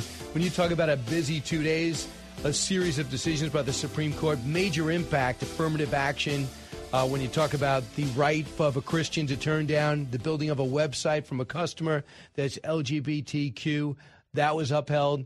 And then the blowing up of the student loan program, that was done on a Phony Heroes Act. It was put together to help fund 9/11 victims. That was put together after the pandemic to say students couldn't afford to pay back student loans because of the pandemic. And, of course, that's totally unfair to people that didn't go to college. It's totally unfair to people that did pay the loans. But it is a great way to suck up to the next generation of young voters, right? Big three. Now, with the stories you need to know, it's Brian's Big Three. Number 3. The biggest issue Joe Biden going to face in 2024 is Joe Biden. Everybody's concerned about his age and his mental well-being. Is he physically capable of being able to do the job because he's so old? That is Charlemagne the God from the Breakfast Club, and it is a major stop for candidates. And guess what? They're not impressed with what they've seen. Neither am I. The president is picking up the campaign pace, and the gaps are coming at a dizzying and concerning rate. On the GOP side, they set down the criteria for the debate stage and may not feature the frontrunner, Donald Trump. We bring you the latest. Number 2. We are going to have one standard of justice. And right now, if you are connected to the D.C. ruling class, you get a pass on a lot of conduct. If Hunter were a Republican, he would have been in jail a long time ago. Does anyone really doubt that, Governor Ron DeSantis? They don't. Hunter headaches. House Republicans map out their investigative plans to find out what the Bidens have been up to on the world stage for their benefit and our deficit. Number 1. He doesn't know what diversity is. That's what he said. Yeah. And so he doesn't get it. Justice Thomas, when you say you don't know what diversity is, I say you're full of it. Whoopi Goldberg, always a fountain of wisdom. Affirmative action, a loss for colleges, and the left loses it. Of course, they go for the credibility at the Supreme Court. We look at what it means and why I think America is more than ready to finally level the playing field. And we're looking at all these decisions right now. So we're saying, hey, you want to apply? You're a college junior, senior. It's going to be about your grades. And remember, this was an Asian student that brought this to the Supreme Court because too many Asian kids were getting knocked out of Ivy League or elite educations or getting to the institution they originally apply at because there's too many Asians in already. That doesn't seem American. And maybe we're at a point when we were separate but equal, when they were saying, hey, if you're African-American, go to the back of the bus. Don't sit at this counter. You're not allowed to use this bathroom. Don't even think about using this water fountain. That's not America, thankfully, today. And do you need to weight the game for blacks in this country, for women in this country, to check a box in order to get federal aid? And what the Supreme Court has said is no. Don't need to do it anymore. Shannon Bream joins us now. Shannon, are you the busiest person in America? Right behind you. No, not like you. Doing some incident analysis? Maybe this week we flip positions. Maybe it goes back next week. I know you're out there in the wind and the rain. Not the rain, thankfully.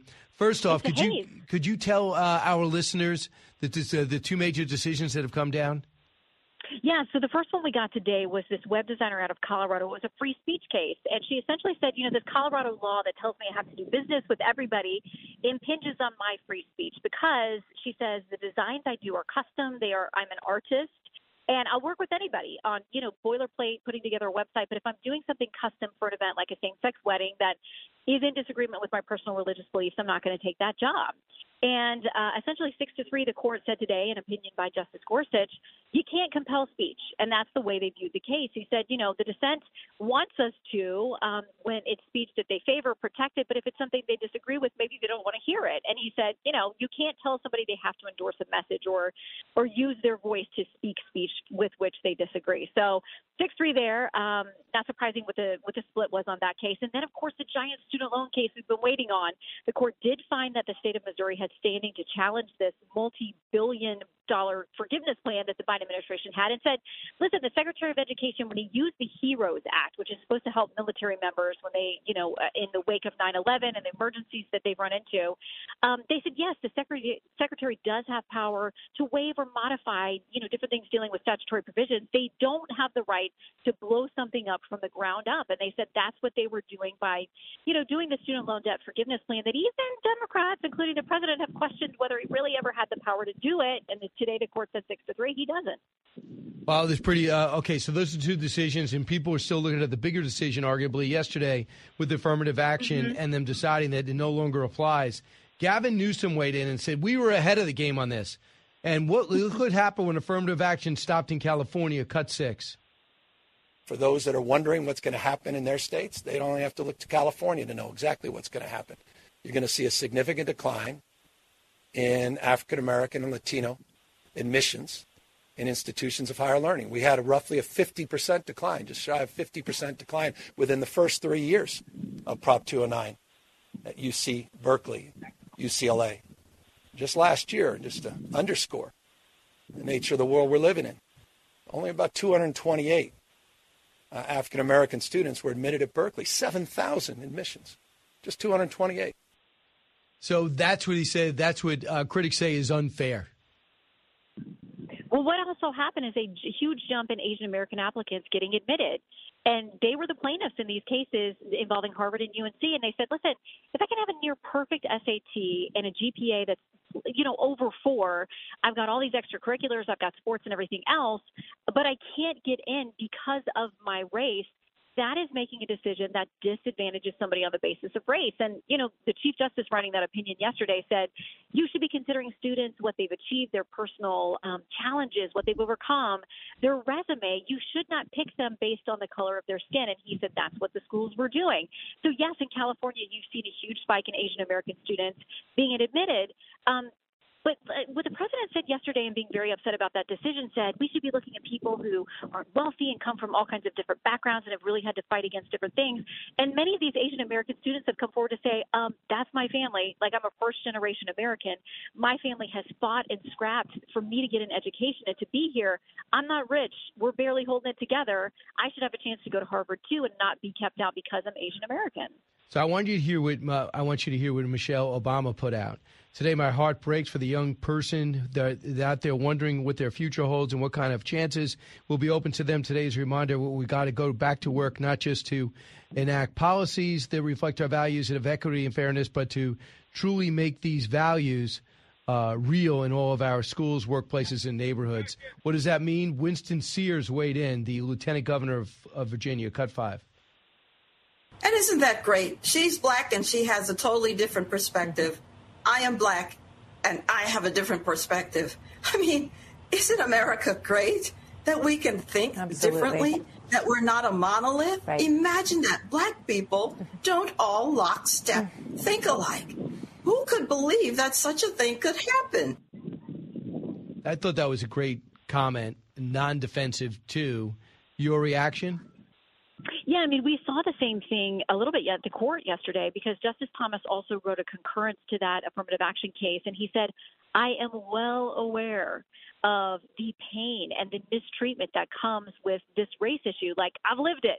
I mean, this is a man who grew up in literally dirt floors in the Deep South and had all kinds of struggles. And he said, but I have great hope in this country. I see where people have achieved. And it's a dangerous message for people to say, you're not going to be able to make it if you don't have this special preference. Justice Jackson, the other black member of the court, clearly saw this a different way and said this is going to be a setback and hurts decades of progress. But the two of them view it completely differently, just like Mrs. Obama and the lieutenant governor. All right, let's fast forward if we can and talk about 2024. The Hunter Biden investigation really heated up this week in many ways as we got Shapley coming out not only on CBS but now with Brett this weekend and really laid the gauntlet down. David Weiss, you can't both be right. Weiss says he had free reign, and he said that Weiss told him he doesn't. And then we had at least one of the two DAs who rejected the case, got confirmed by the New York Times they did reject the case. So Merrick Garland on the record saying nobody would reject the case. So they can't all be telling the truth. So where do you go for this, Shannon? How are you going to approach it this weekend? Well, I mean, we've had great legal panelists. You guys have too. I mean, to dig into what happens. I like to talk to people who worked at the DOJ, like, okay, how would this exactly work? And dig into their brains and find out. I mean, we're going to have guests from both sides of the aisle and our panel to dig into all of that. I mean, my hope is, the Attorney General has said David Weiss is free to speak about this, however and whenever he thinks is appropriate. I have a feeling there are several House Committee GOP chairmen who are going to say, we've got the appropriate venue for you. We think it's time for you to come explain this because the statements that we're getting are in conflict with each other. The testimony from the whistleblowers, it's all in conflict. So somebody's got to come forward. Is there nuance to this? Is there something we're missing? It would be great to hear from the people at the center of this. And at the top of that list is David Weiss. Will he come? He will speak. I imagine he has to. Right? I mean, he's going to be invited by Congress. Does that turn into a subpoena at some point? I don't know. I mean, it's possible. These House GOP committee chairs, they've got the power if they've got the votes on their committee. If the party sticks together to subpoena people, I think they probably don't want it to come to that. But I imagine David Weiss can speak for himself and is very articulate and authoritative. And, he's the one who could clarify this. So I want to go to the debates that are coming up on our channel on I think the 23rd of August. It looks like Donald Trump said yesterday, we have a lot of offers, whether it's real, whether it's a rally or whether it's an interview by somebody else, not to be braggadocious, but the debate will not be a very exciting one if I am not there. So he's kind of letting people know he's not going to show up. So far, the criteria is you have to sign that loyalty pledge, have 40,000 individual donors, 200 unique donors per state in 20 or more states, 1% in 3 national polls. So we got about, 13 candidates? How many do you think will end up on that stage right now? And what do you think about that criteria? The loyalty pledge is a problem for Christie, Trump, and it's a problem with Will Hurd, I know. Yeah, and Asa Hutchinson, I think, said he's not going to do it either. He's very much objecting to it. It's interesting. What the RNC has now said, excuse me, I think a little bit of clarity is like you have to get all those other criteria fixed. And if you meet all those other criteria, then we will ask you to sign the pledge. They're not going to ask everybody to sign it now. So some of the people who are objecting the pledge may not even have the chance to sign it. But listen, President Trump is not somebody who respected that pledge in the past or, said like, yeah, I'll do it, but then later like, no, maybe I won't. And I think that all these candidates are going to be able to point to that and say, listen, you guys didn't make him, be ironclad to this thing, and maybe we're not going to either. Asa Hutchinson's take is, listen, if he ends up being a convicted felon, you cannot expect me to vote for him, and I won't. Whether that trial happens fast enough to be before the election is a very sketchy, prospect. I don't think that we get there. It's possible, but unlikely. But gosh, I think there's so much else. This summer is going to be a grueling vetting process because the people who get onto that stage, you got to think just about everybody else is going to go away. They're not going to have donors. They're not going to have any momentum. And I think that, the former president's going to make his own decision. But the fact is, these people who end up on the stage, whether he's there or not, are going to take every opportunity to rip on him. He won't be there to defend himself, but does it then end up looking like, oh, they're all obsessed with President Trump because that's all they could talk about? But they're going to take their shots, whether he's there or not. All right, Shannon, Fox News Sunday, you gave us an idea. Anybody else you want to promo for the show?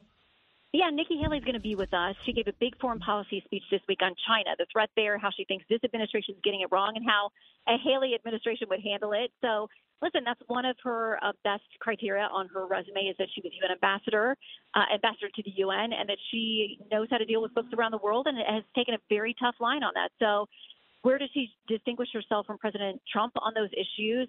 She's got a lot of domestic policy issues going on today, speaking at Moms for Liberty. And we'll talk Bidenomics with her as well. I know that's Moms for Liberty is a new organization. They already got the biggest stars going, including President Trump, right?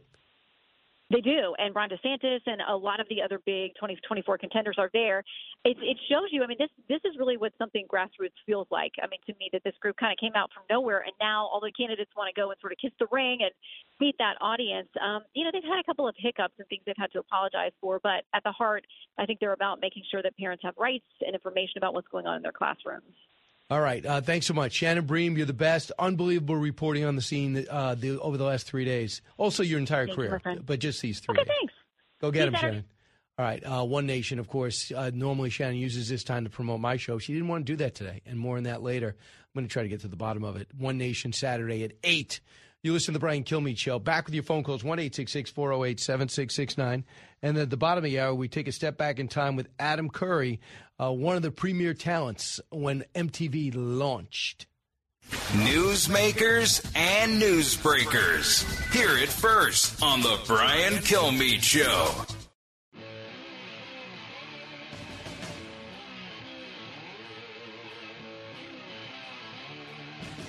If you're interested in it, Brian's talking about it. You're with Brian Kilmeade. They have on the cover online, like Joe Biden walking off set, right? They act like Biden was confused. No, he's president of the United States. He said, thank you, and I'm going to leave now. People do that to us all the time, and they don't end up on the front page of the New York Post. I get it. He says, God save the Queen. I'm a big Sex Pistols fan, too. I'm probably not going to end the speech with that. He confuses Iraq and Ukraine. I get all of that stuff. But some of this stuff is just ridiculous. When the president left the studio from Nicole, he came and met with me for about 10 or 15 minutes. He probably was looking for where his meetings were going to be when he was leaving. Yeah. He was not stumbling around. The Secret Service was directing him. I think Alex has a picture of him and I meeting here. So he wasn't lost. Right. I think the Post was lost. Yeah, no, he wasn't lost at all. You could see again him in a hurry to get out of the chair and get out and meet somebody really important. Oh, how ridiculous does that sound? Number one, you just pointing out examples of a big deal. The bigger deal was getting up after an interview, being that little self-aware, after all these years in the public sphere, just going, good night, everybody, and leaves while Nicole Wallace is teasing the next segment. It's insane. Also, that thing, she did it 2 or 3 times, Russia and Ukraine, losing the war in Ukraine. What are you talking about? I understand Afghanistan.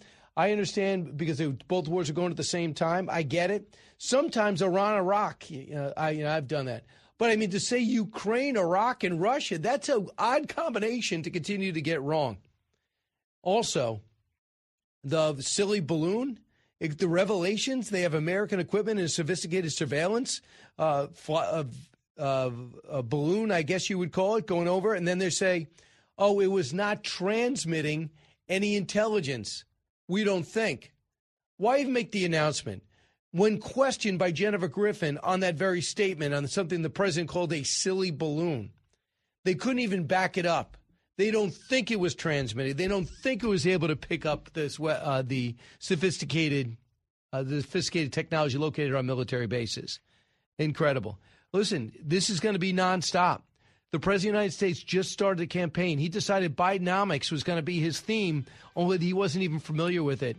And then he goes and makes a series of speeches and makes some, I guess, drive-by comments en route to Air Force One.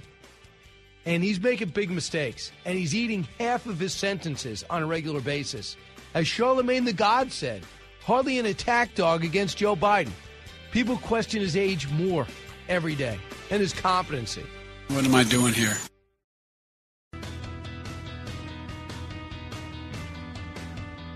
Radio that makes you think. This is the Brian Kilmeade Show. Welcome back, everybody. It's my privilege to bring in Adam Curry, very successful podcaster, former MTV host of the No Agenda podcast is the name of it. Adam Curry, I watched you for years. Great to have you on the show. Brian, it's good to be back. I appreciate it. Good morning to you. And I bet you have a Metallica T-shirt underneath that suit jacket, don't you? No, I wish I did. I wish I was that cool, Adam. I'll never be as cool as you guys.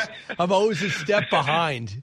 I think the coolest thing I had was probably a Twisted Sister T-shirt before they got famous because they were from my town in Massapequa. And I was able to say to people, there's this new group, they wear makeup, and you're going to love them. And then Twisted Sister ended up having their moment. Yeah, for a little while there, they were pretty cool. I'm not quite sure what Dee's up to. He's kind of wishy-washy back and forth these days. I know. But, yeah, it was good times. So Adam, are you sad to what's happened with MTV? I'm sorry, Brian, you cut out there. Are you sad what's happened to MTV and the whole video? What's gone on? It used to be the place. You know, we just have to take that as a moment in time that we all share together, those of us that are old enough, because from a business standpoint, MTV networks did the right thing. You know, videos were becoming a commodity. And you know about ratings. The rating on MTV was always 0.3 consistently throughout the day. And then they started off with The Real World and Remote Control, the game show, which was fabulous. And that would get a 1.0 rating, which was a big deal. You know, that's 3 times the numbers for audience size. And, of course, that results directly into money. And they did everything they could. You know, BET, Black Entertainment Television, was competing for video premieres. So MTV bought BET. And it was just, online was starting to slowly come into view. And, they had to do what they had to do, and they built it into a multi-billion-dollar brand. It's, of course, I'm personally sad because it's trashy. It's a bunch of pregnant teenagers is all I ever see on the channel. Right. And Adam, the thing is, I can't wrap my head around what happened. Music has not gone away. There's still a need to do videos when you come out with a song that's going to be semi-successful. So why wouldn't you want to go to one place, even if it's streaming or on cable? I mean, have you thought about that? I mean, do you what happened? The consumer didn't go away. We still like music, old music, new music, depending on your age and depending on your likes. Yeah, well, I have thought about that quite a bit, and ever since I co-invented podcasting, which is now 19 years ago, for the past 3 years, we've actually been working on exactly that because Spotify has also become just a junkyard for artists because no one makes any money. You can have 1 million plays and, you have basically bus fare money. And we've figured out a couple ways within podcasting, this is kind of the new revolution, that you can now play music in your podcast, not licensed stuff, but, there's plenty of people out there who are making great music, who don't have a record label, don't use ASCAP BMI, and now people can stream money to them in real time. And we're seeing guys who, are making more money in 3 days than they did in 3 years on Spotify. So, yeah, the consumer is still there. The music, the artists are still there. We just need to move away from the existing systems, which is happening more and more. You're seeing it everywhere. streaming television is falling apart. It's not making any money. Spotify isn't profitable. So exactly what we thought would happen with the internet is happening. You know, it's taken 30 years, but we're getting there. I know the one thing that I've heard from artists, the only time they can make money is on the road, touring, selling T-shirts and tickets. And so wait a second. No, if you have a hit song, aren't you set? Like, no, absolutely not. So correct. It's just incredible because they're the invaluable commodity out of all this. But let's talk about the city you used to dominate, New York City. When you see the Danny Penny and the Jordan Williams situation where people have to stand up for themselves, one gets indicted, one gets exonerated, but you literally are fighting for your life to see what's happening. I'm not saying crime is overrunning the city, but between the shoplifting, the smash and grabs, now we're seeing what's happening on the subways. What do you think about where we're at right now? Well, where we're at is right back in the mid-'80s when I moved to Manhattan to start at MTV. I lived in Hell's Kitchen, 56 and Broadway, and you could actually get killed very easily crossing Times Square at any given moment, if not by a cab racing by. You know, there were no rubber tiles on the. You know, now if you fall down on Times Square, you bounce right back up. You know, we had it was seedy, it was grungy. And what happened was Giuliani and the Chief Bratton came in and they cleaned it up. They had the no broken windows policy. I think we're going to have to go towards something like that instead of, a mayor that, obviously is being very divisive, particularly of late. And, that whole finger pointing episode was really, in Black American culture, finger pointing is not done. It is absolutely an issue. Of course, I was also raised not to point a finger. It was very rude. But it certainly wasn't a racial thing. It never has been. And so for him to evoke that really messes with the city. The mayor may not be able to do all that much, but he does set the tone. I think he made a real grave error here. I also think that he is basically the police commissioner, and that's why the last police commissioner left, Keisha Chul, who the cops loved her. And she was really doing a good job on a lower profile than any police chief because this mayor wants all the headlines. And now they got rid of her. And the word is he's going to be hiring a woman who has no experience as a cop, as a police chief. Yeah, we've gone down a very dark path with our police force and law enforcement services. And when back in the day, Joan Jett and I, every Christmas we do a party for the widows and orphans for the New York City cops.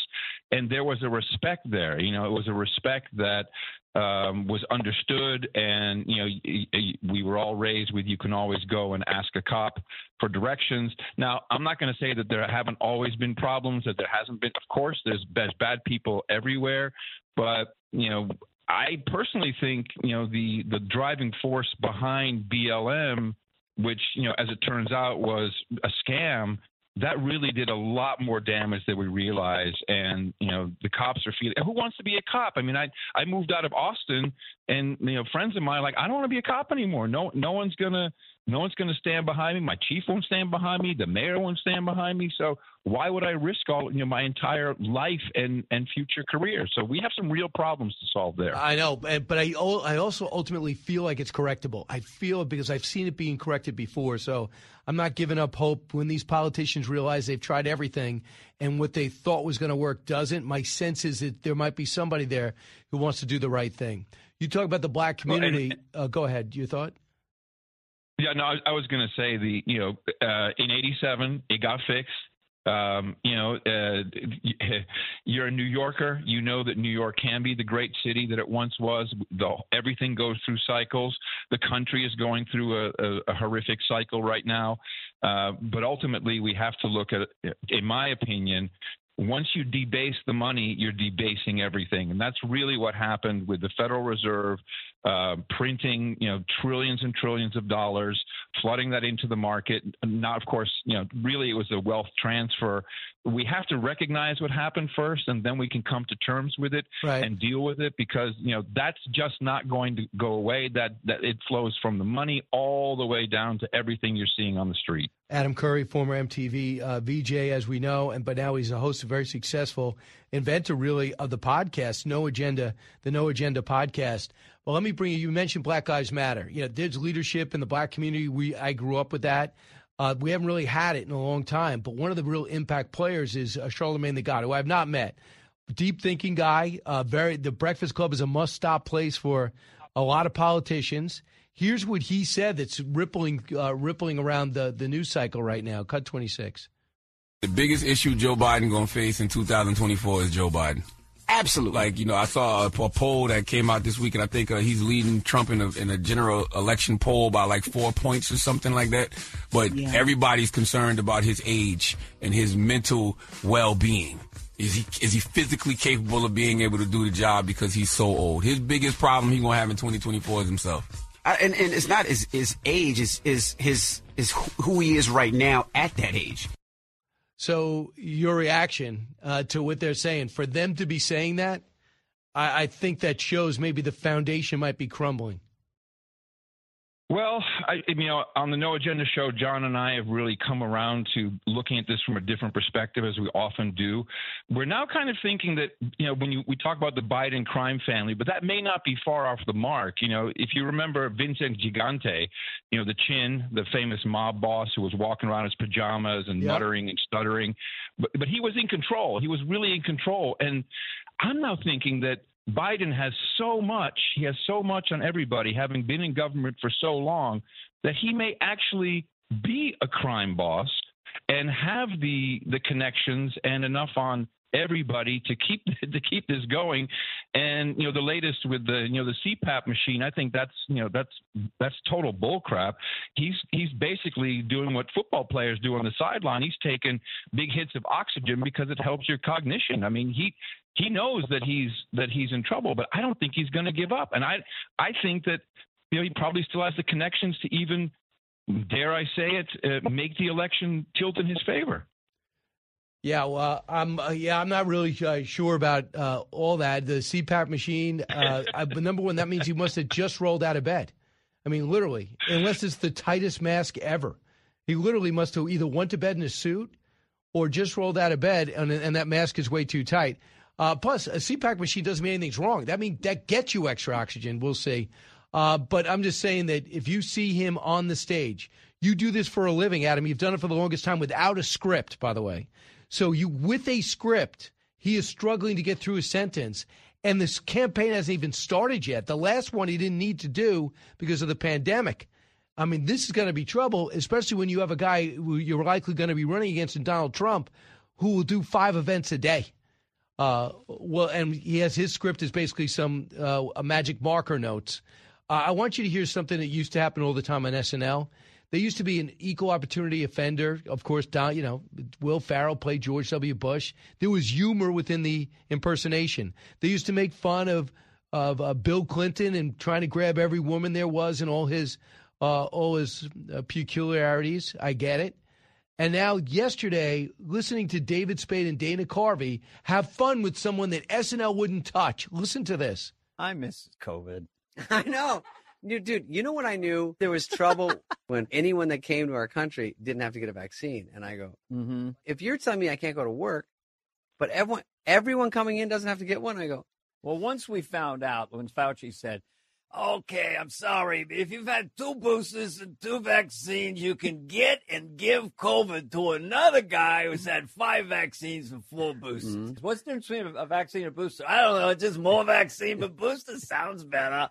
Anyway, a guy with 25 vaccines would get and give COVID to another guy with 25 vaccines. That's why I'm introducing the daily COVID shot. Every day you get a shot. By the time you get to your car, you got no immunity. But it's a beautiful 39 seconds.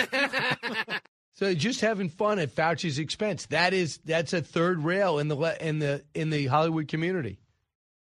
Well, thank God for comedians and thank God for podcasting, because this, of course, was on their podcast. And what they're laughing about is something we need to, take very seriously. What happened with COVID is we saw an incredible capture of big pharma and the medical community, where doctors literally, they could not prescribe anything different. They couldn't say anything different because they would lose their insurance, their license, their practice, their stature, etc.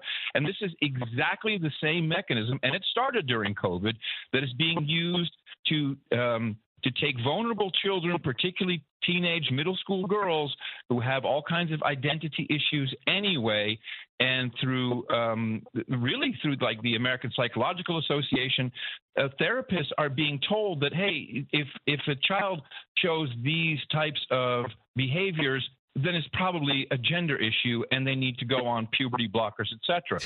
And they cannot say anything different. They are in the same position as doctors were with COVID. So we have to recognize that. Are there gender dysphoria issues? Of course, but it's not 17%.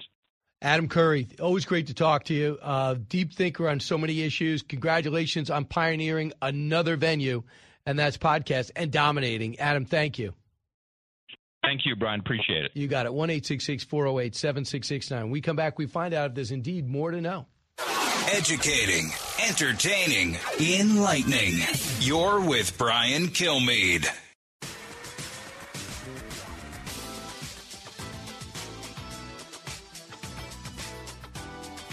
Breaking news, unique opinions. Hear it all on the Brian Kilmeade Show. Hey, don't forget to watch One Nation, Saturday, 8 o'clock. I'll see you there, Fox News Channel. Meanwhile, let's find out if there's a need to know more.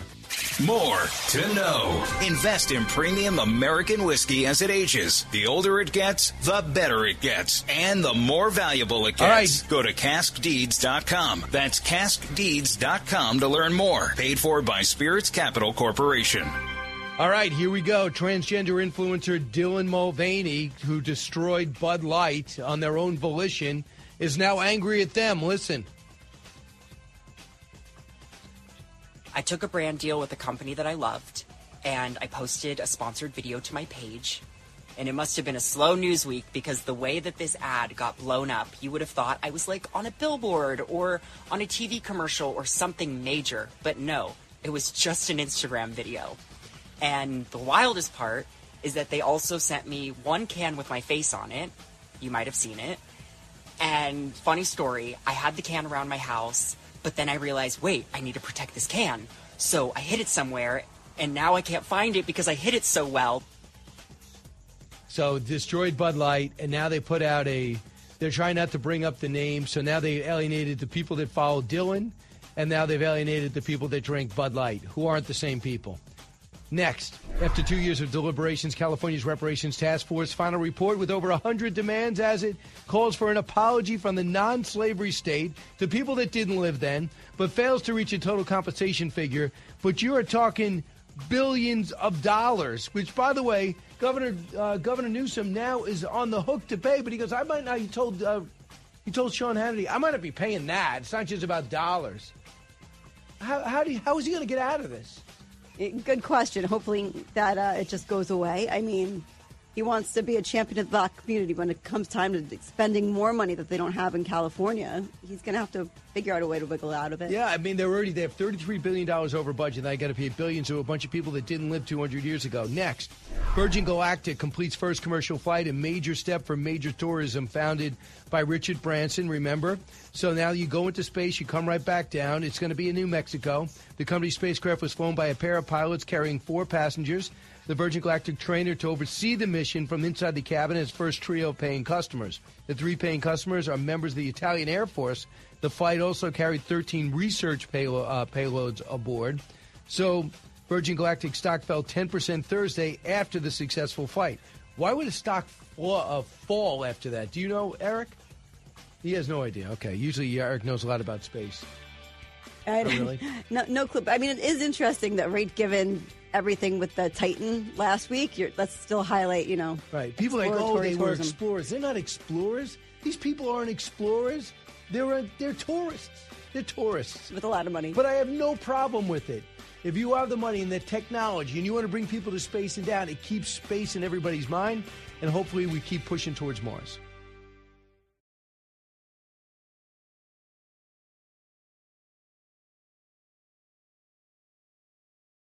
Listen to the show ad-free on Fox News Podcast Plus, on Apple Podcast, Amazon Music with your Prime membership, or subscribe wherever you get your podcasts.